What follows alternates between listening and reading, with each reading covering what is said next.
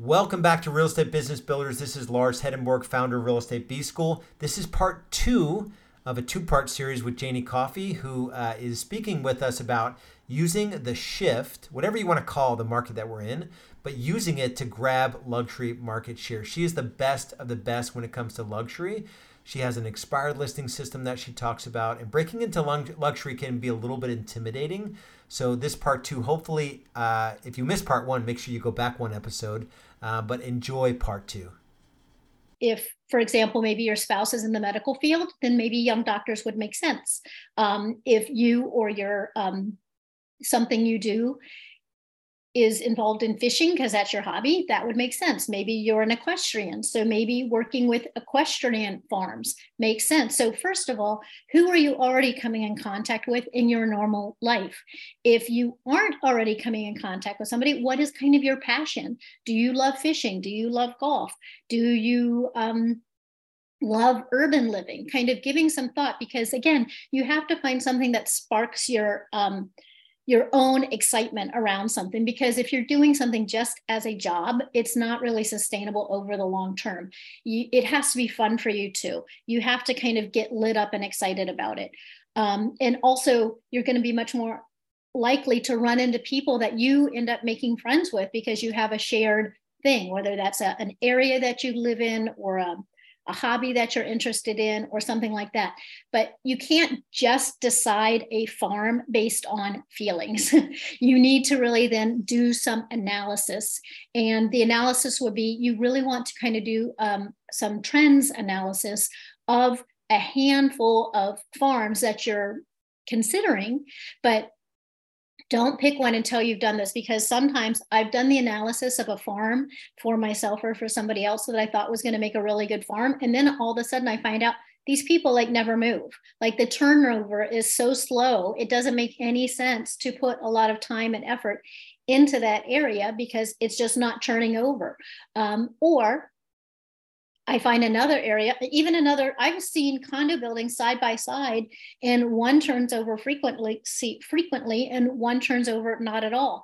And then you want to look at the stats based on, are you focusing first primarily on buyers, or are you focusing first primarily on sellers? That doesn't mean you're not going to work with both. But if we're just getting started or we're making a real solid game plan to build our presence in one area, we want to have an area that has stats that's favorable to the type of people that we want to work with. And so what I mean by that is look at days on market. If the days on market is increasingly getting longer and longer and longer, that's going to be favorable for buyers. So if you're wanting to work with buyers, you want to look at an area whose days on market is getting longer. Conversely, if you're wanting to focus on sellers, you want to get in an area, ideally, the days on market is staying kind of steady, but not getting longer and longer and longer. And it's not just on one stat. You're just wanting to get a big picture. Is this market more a buyer's market? Is this market more a seller's market? And if you're wanting to work with buyers first to get started, then you're going to want to pick the areas that's a little bit more favorable for buyers, just so that you are putting all the odds in your favor as much as possible. So look at days on market and analyze that. Look at list to sales price ratio. Which way are the trends going? Are they going up or are they going down? Look at how many are expiring. If they're expiring, that's good if you're working with buyers, because you're going to have better opportunity with buyers. It's also good if you're willing to go after expired listings, because you're going to have more of an opportunity. And I love expired listings because they're normally a little bit worn out already. They've already kind of lost the wind in their sails for this price point that they thought that they'd be able to get. That might have been wishful thinking, like I think Ken mentioned earlier. And then you want to look, once you've done the stats analysis to see if this is more going towards a buyer's market or a seller's market, you're also going, and you've maybe narrowed it down to maybe now one or two farm areas or farm property type kind of groupings. The next thing you want to do is do like a SWOT analysis: strengths, weaknesses, opportunities, and threats. So take a good look at the competition, the other agents in the market. And I would say a lot of times we think, oh, XYZ agent, they own the market, they're the dominant agent. very, very, very rarely, when you really look at the market, is it that somebody is such a strong listing agent that it doesn't make sense to enter that market. And what I mean by that is maybe they have 10% of the market, maybe they have 20% of the market, but generally speaking, who cares?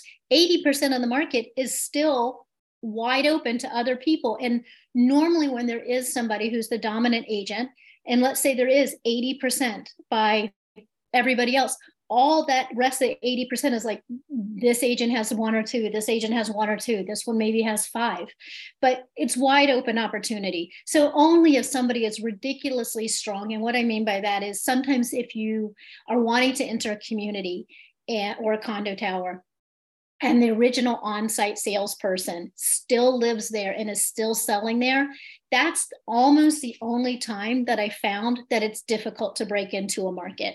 But anything short of that, there's still opportunity. And most agents that I talk to are normally very, very surprised once they look at the MLS. And you get that information by going to the MLS, going to active or sold or pending, and doing it where you actually can see who the listing agent is, and then sort by listing agent name, and then just count how many they have. And like I said, I think you're going to be surprised that the person or people or team that you thought was the dominant agent normally is going to have far less percentage of the market than you thought. What they've done a good job is marketing themselves and creating presence for themselves, but never feel that that doesn't mean there's opportunity for you. And even if there is one, there's normally an inroad there, because there's going to be people who just don't like them. I mean, I've gotten lots of opportunities that way. There's going to be people who don't want to work with the person who has the majority of the properties, apparently the majority, because there's opportunity. So just, again, this is little data points. No one data point tells the whole story. You need to find out what makes the most sense for you to focus your efforts. Look at turnover. Like I said, you do want to be in an area that's turning over with some decent amount of frequency, not where somebody moves in or has lived there forever and they stay in their house for 25 years on average. That's just going to mean there's not that much opportunity. And then, is it easy to sort? And that can be a blessing and a curse. Easy to sort would be a community name that comes up in your MLS, or a zip code or city name that you can sort in the MLS. The good side to that is it's going to be easy for you to get data. The bad side to that is every buyer and their whomever on Zillow or whatever, they can sort too. One of the reasons that I enjoyed when I focused on equestrian properties, it was a lot harder for the average buyer to find equestrian properties, because I don't even know that Zillow has like a horse kind of checkbox.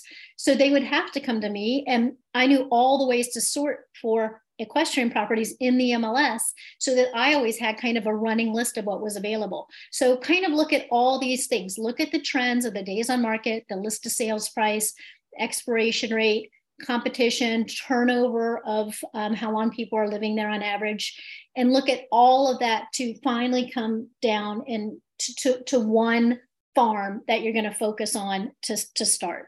And then the next thing we're going to do, and I think this is what you're all are saying, but how do we find these people? What is your lead gen plan? So first of all, I want to say lead gen for anybody in real estate, but specifically in luxury real estate, is really a fingerprint.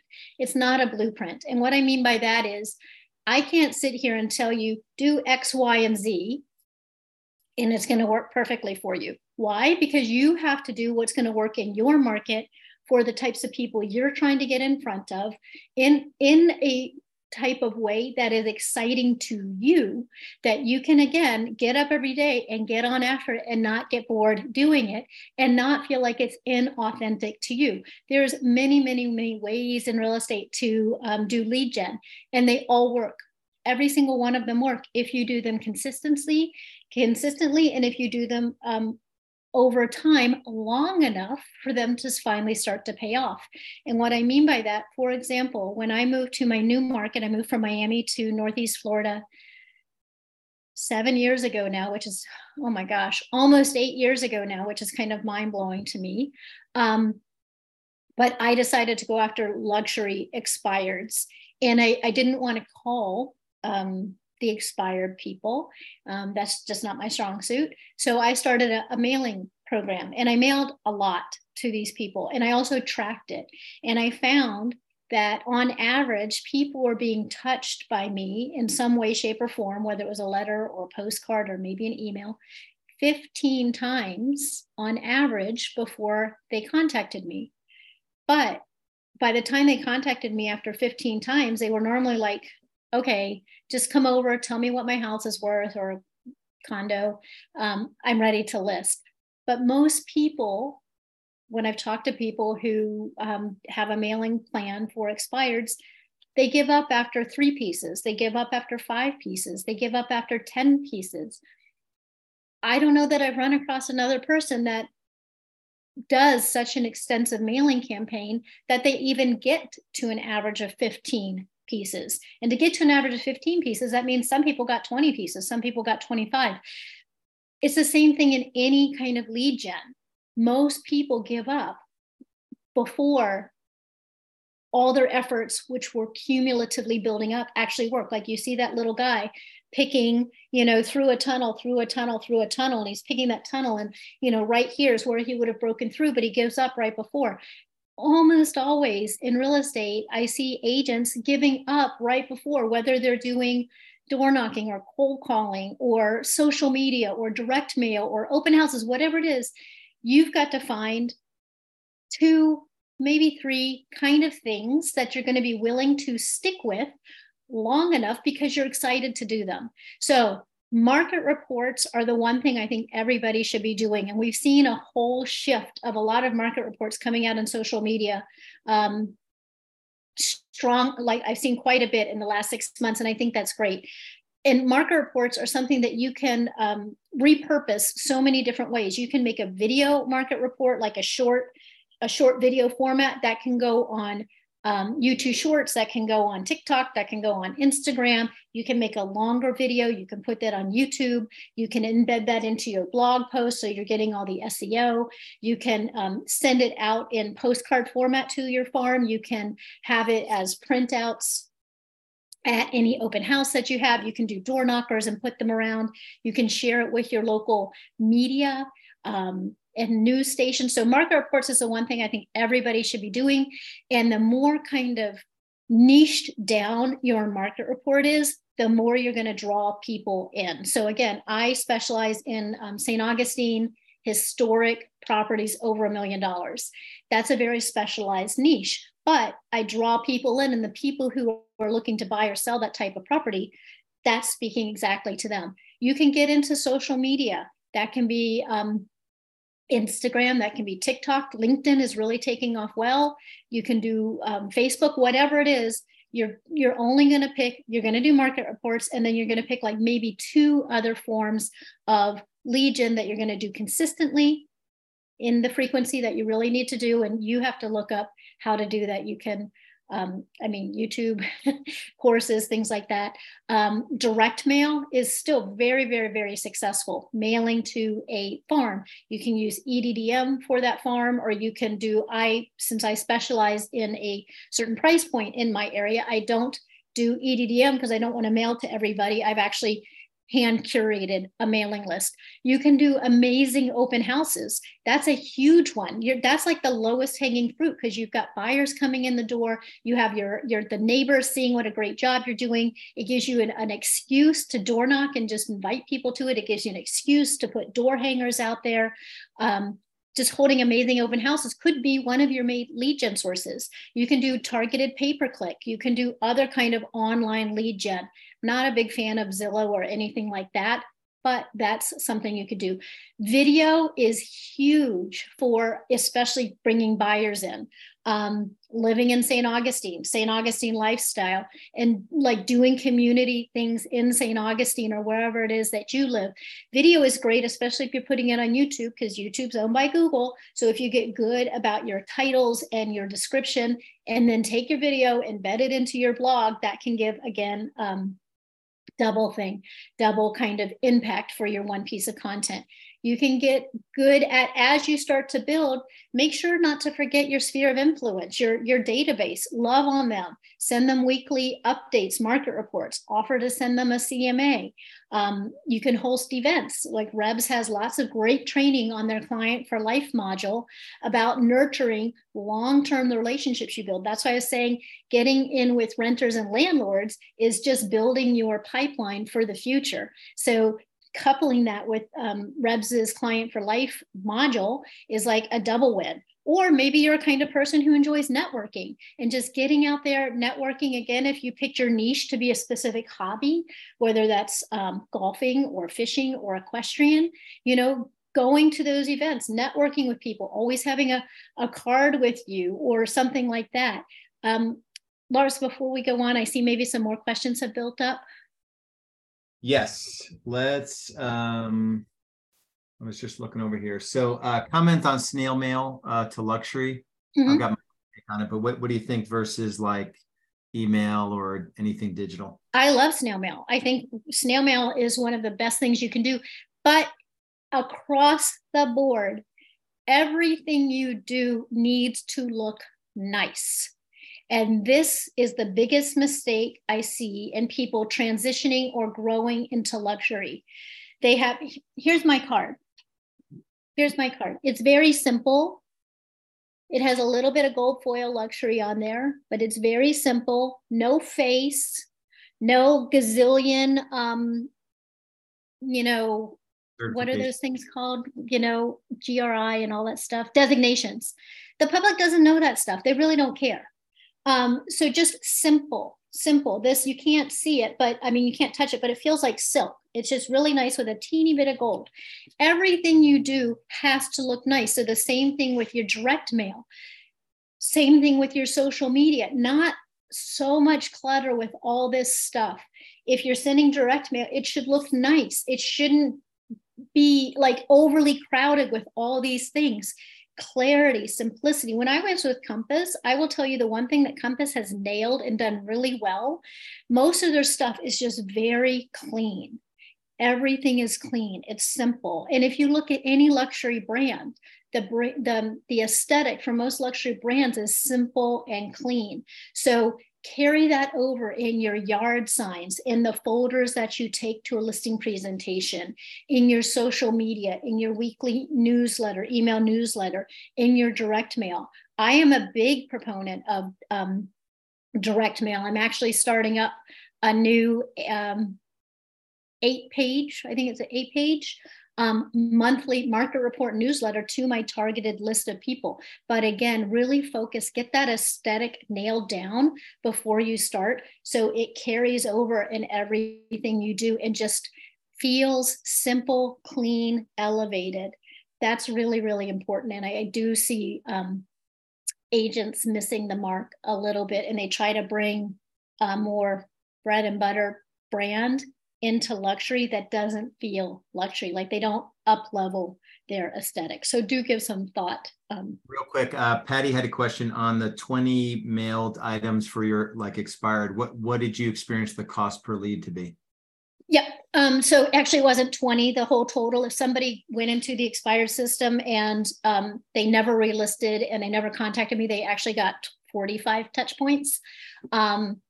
Which was a combination of letters, postcards, a big fat package on the first day, emails, if I could find their email. It was about $7. And that's because I had, or have, I'm restarting it now because now we have expireds again. Vulcan 7, the cost of the stamps, the cost of the paper, the cost of the ink. I'm going to go real fast and wrap it up and then see if we have some room for questions. So like I was saying, your materials, they have to be nice. They have to look nice. They have to look polished. They have to look clean.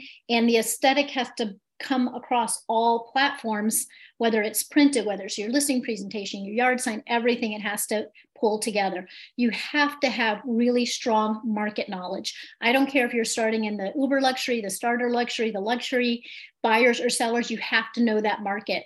And like an attorney or a doctor, the specialist is always going to make more money than the generalist. So again, I've decided to specialize in historic luxury properties. In the past, I specialized in equestrian.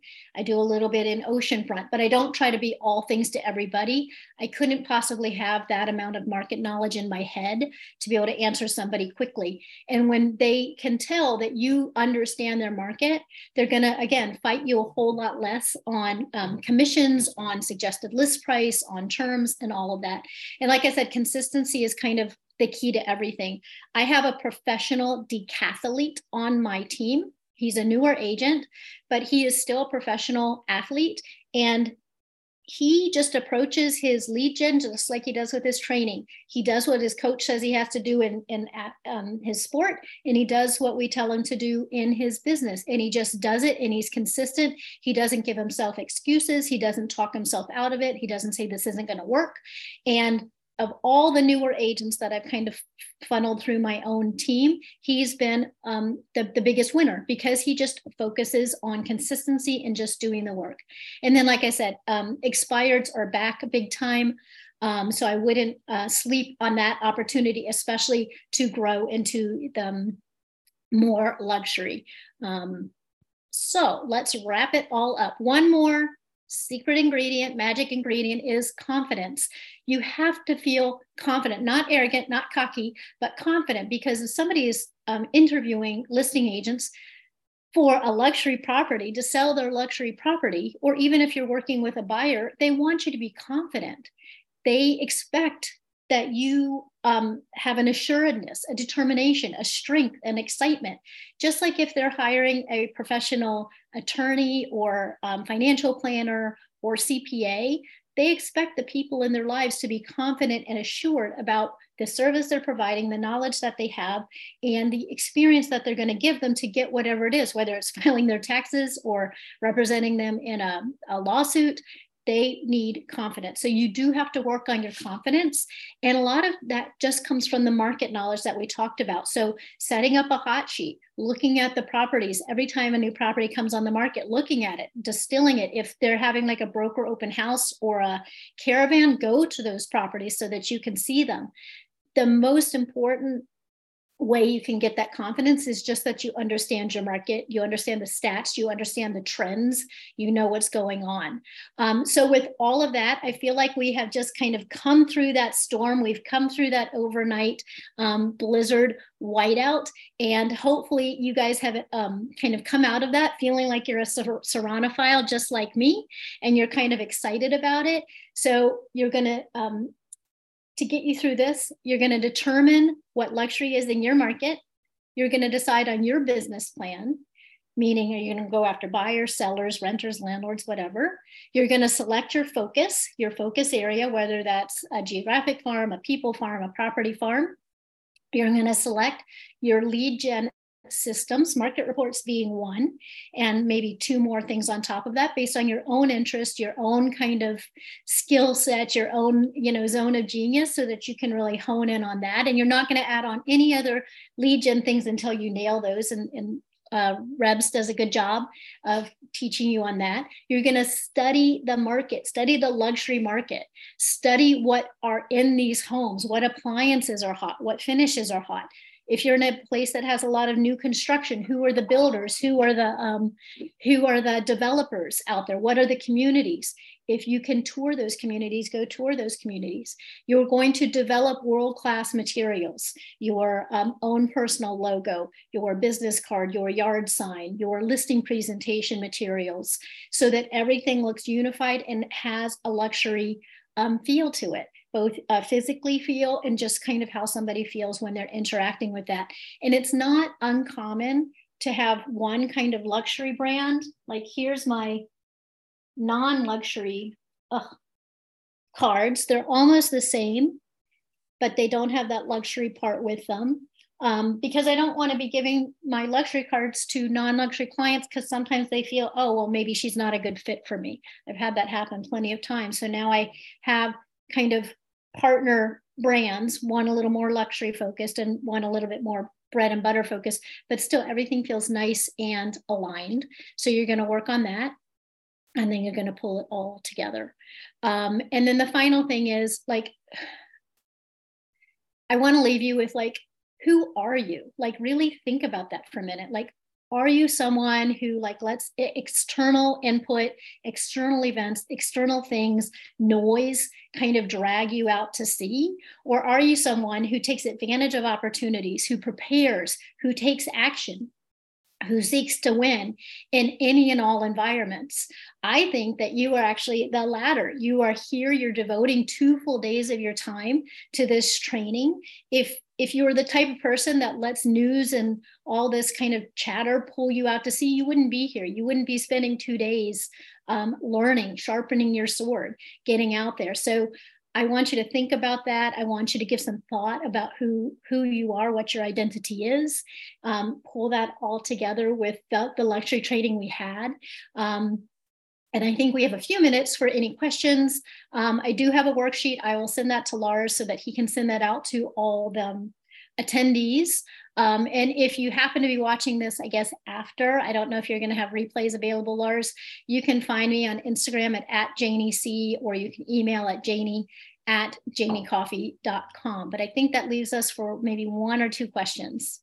Yes, Joel has a question. So how do you handle the objection going against a luxury name like Sotheby's or Engel & Volkers?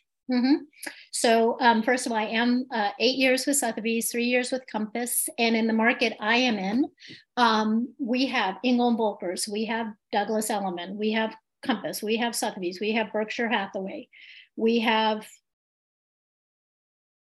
local boutique brands. I don't care. You know why? Because just like me and my little bivy sack, I'm prepared. When I go there, I have just as nice of a presentation as any of those brokerages. Normally I have it in a nice hardcover bound thing, and you guys can get hardcovers yourself, those little binding machines. With a nice listing presentation. I know my market. I know my marketing plan for their property. So I'm marketing it. I'm offering to market their property as well as anybody with Sotheby's, anybody with Engel Volkers. And at the end of the day, that's really what sellers, 99% of sellers, that's all they care about. They're not hung up on the brand. Every once in a while, you know what? You will run across somebody who is hung up on a brand, and that's okay. It doesn't matter to me. Again, I was with Sotheby's, I was with Compass.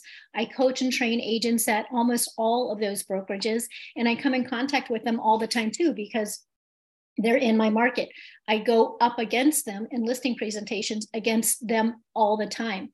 I win just as many, if not more, because I'm prepared. I have confidence. I have a great marketing plan. My materials look nice. They feel nice. And they see me as the sellers see me as an equal, as so you can't lean on a brand, because a brand is not going to sell the property. And that's why I was talking about getting the market knowledge, creating your own brand, creating a great marketing plan for your properties. If you're going on listing presentations, that's what sellers really want. Yeah, and then Megan had a comment, so EXP is not a barrier in luxury.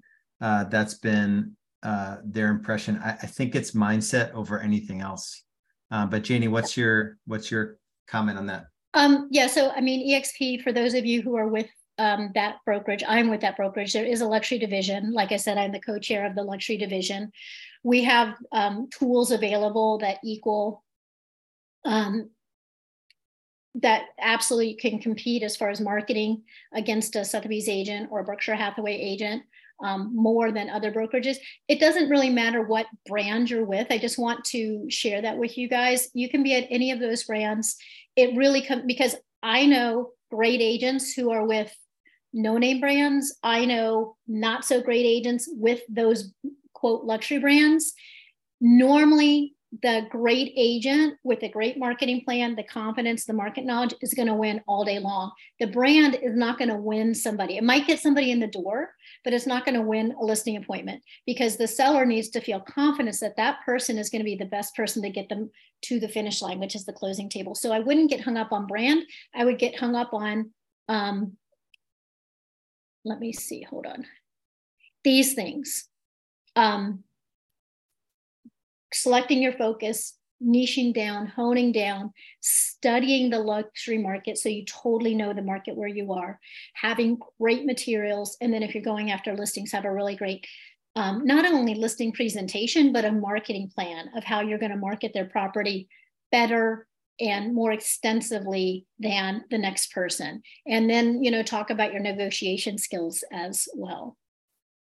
Awesome, Janie. I was going to text you this, but since Richard said it in the chat, your training and articulation and your skill set around impacting other agents is rapidly accelerating. It is just, you are so on point, and it even makes me like, maybe I can be a luxury agent. Yeah. If I'm going to sell any homes, I might as well sell the expensive ones. But Janie, so good. Any last thoughts for someone that's, probably freaked out by the market in general, but making this like leap, quote unquote, into the luxury space? No, I mean, the last thought would be, this is a great time to do it, because 2 years ago or a year and a half ago, or even a year ago, it would have been really, really hard to get into luxury, both on the buy side or the sell side. On the buy side, just because it was like a shark fest. Then on the listing side, it was really hard because there was so few listings that only the people who were already, for the most part, established and known to be strong listing agents were getting the listings. So much, much more opportunity now. I do have a course coming up, and I'm not here to pitch the course. At some point in the future, I'm not saying next month. So you can always message me and I'll add you on my mailing list. I do a weekly mailing just on mindset and tools and things like that. I'm happy to share with people. I love luxury real estate, mostly also because almost my entire friend group has come from clients that I've met selling luxury real estate. So it's really allowed me to craft a great group of friends and connections who have shared interests as me. So I think nobody should think that they can't compete, that they can't do well. I don't care your background. I don't care what brokerage you're with. I don't care about any of that. If you study the market, if you make a game plan, if you have great materials and you just consistently get on after it, you're going to do really, really well. Awesome. Last question, because I want to honor Patricia. What company are you using to prepare and mail your marketing materials? Yeah, so I've been using Express Doc, not prepare. I have a graphic person and a staff person who prepares them, because again, I want my branding, my look, my feel, and I highly suggest, if you're going to go into luxury, that you craft your own stuff so it doesn't look like everybody else's. The one thing I did not like about being Sotheby's and Compass, my stuff looked like everybody else's. So get with a graphics person, create your brand, and then I use Express Docs to mail them out. And I'm starting to delve into I think it's called Real Estate Masters. I don't have it right in front of me, that I'm getting with for my new market reports. But Express Docs is available to anybody, and they have great quality and are very easy to navigate through. But do spend the time and the money to have someone create that branding, so you're not just sending out stuff that looks like everybody else. That's awesome. Really important. Awesome. Thank you, Janie. You rocked it. Oh, I just love hearing Janie Coffey teach. She is unlike any trainer I know, because she is a player, right? There's a lot of gurus out there that claim they know the thing, but they don't really do the thing. Famous on YouTube, but they don't actually sell homes, right? We don't like that in Real Estate B School. We love folks that are playing the game and then they're teaching others how to do it. If you know you want to be part of our community and you just don't know how or what the next step is, or if you qualify, just grab a business growth assessment. Go to rebsgrowthassessment.com. You can book into our calendar, and our business growth specialist will help you figure out exactly where you are, where you want to go, what's holding you back, and we'll come up with a plan together. So we'll see you there, and stay tuned for our next episode.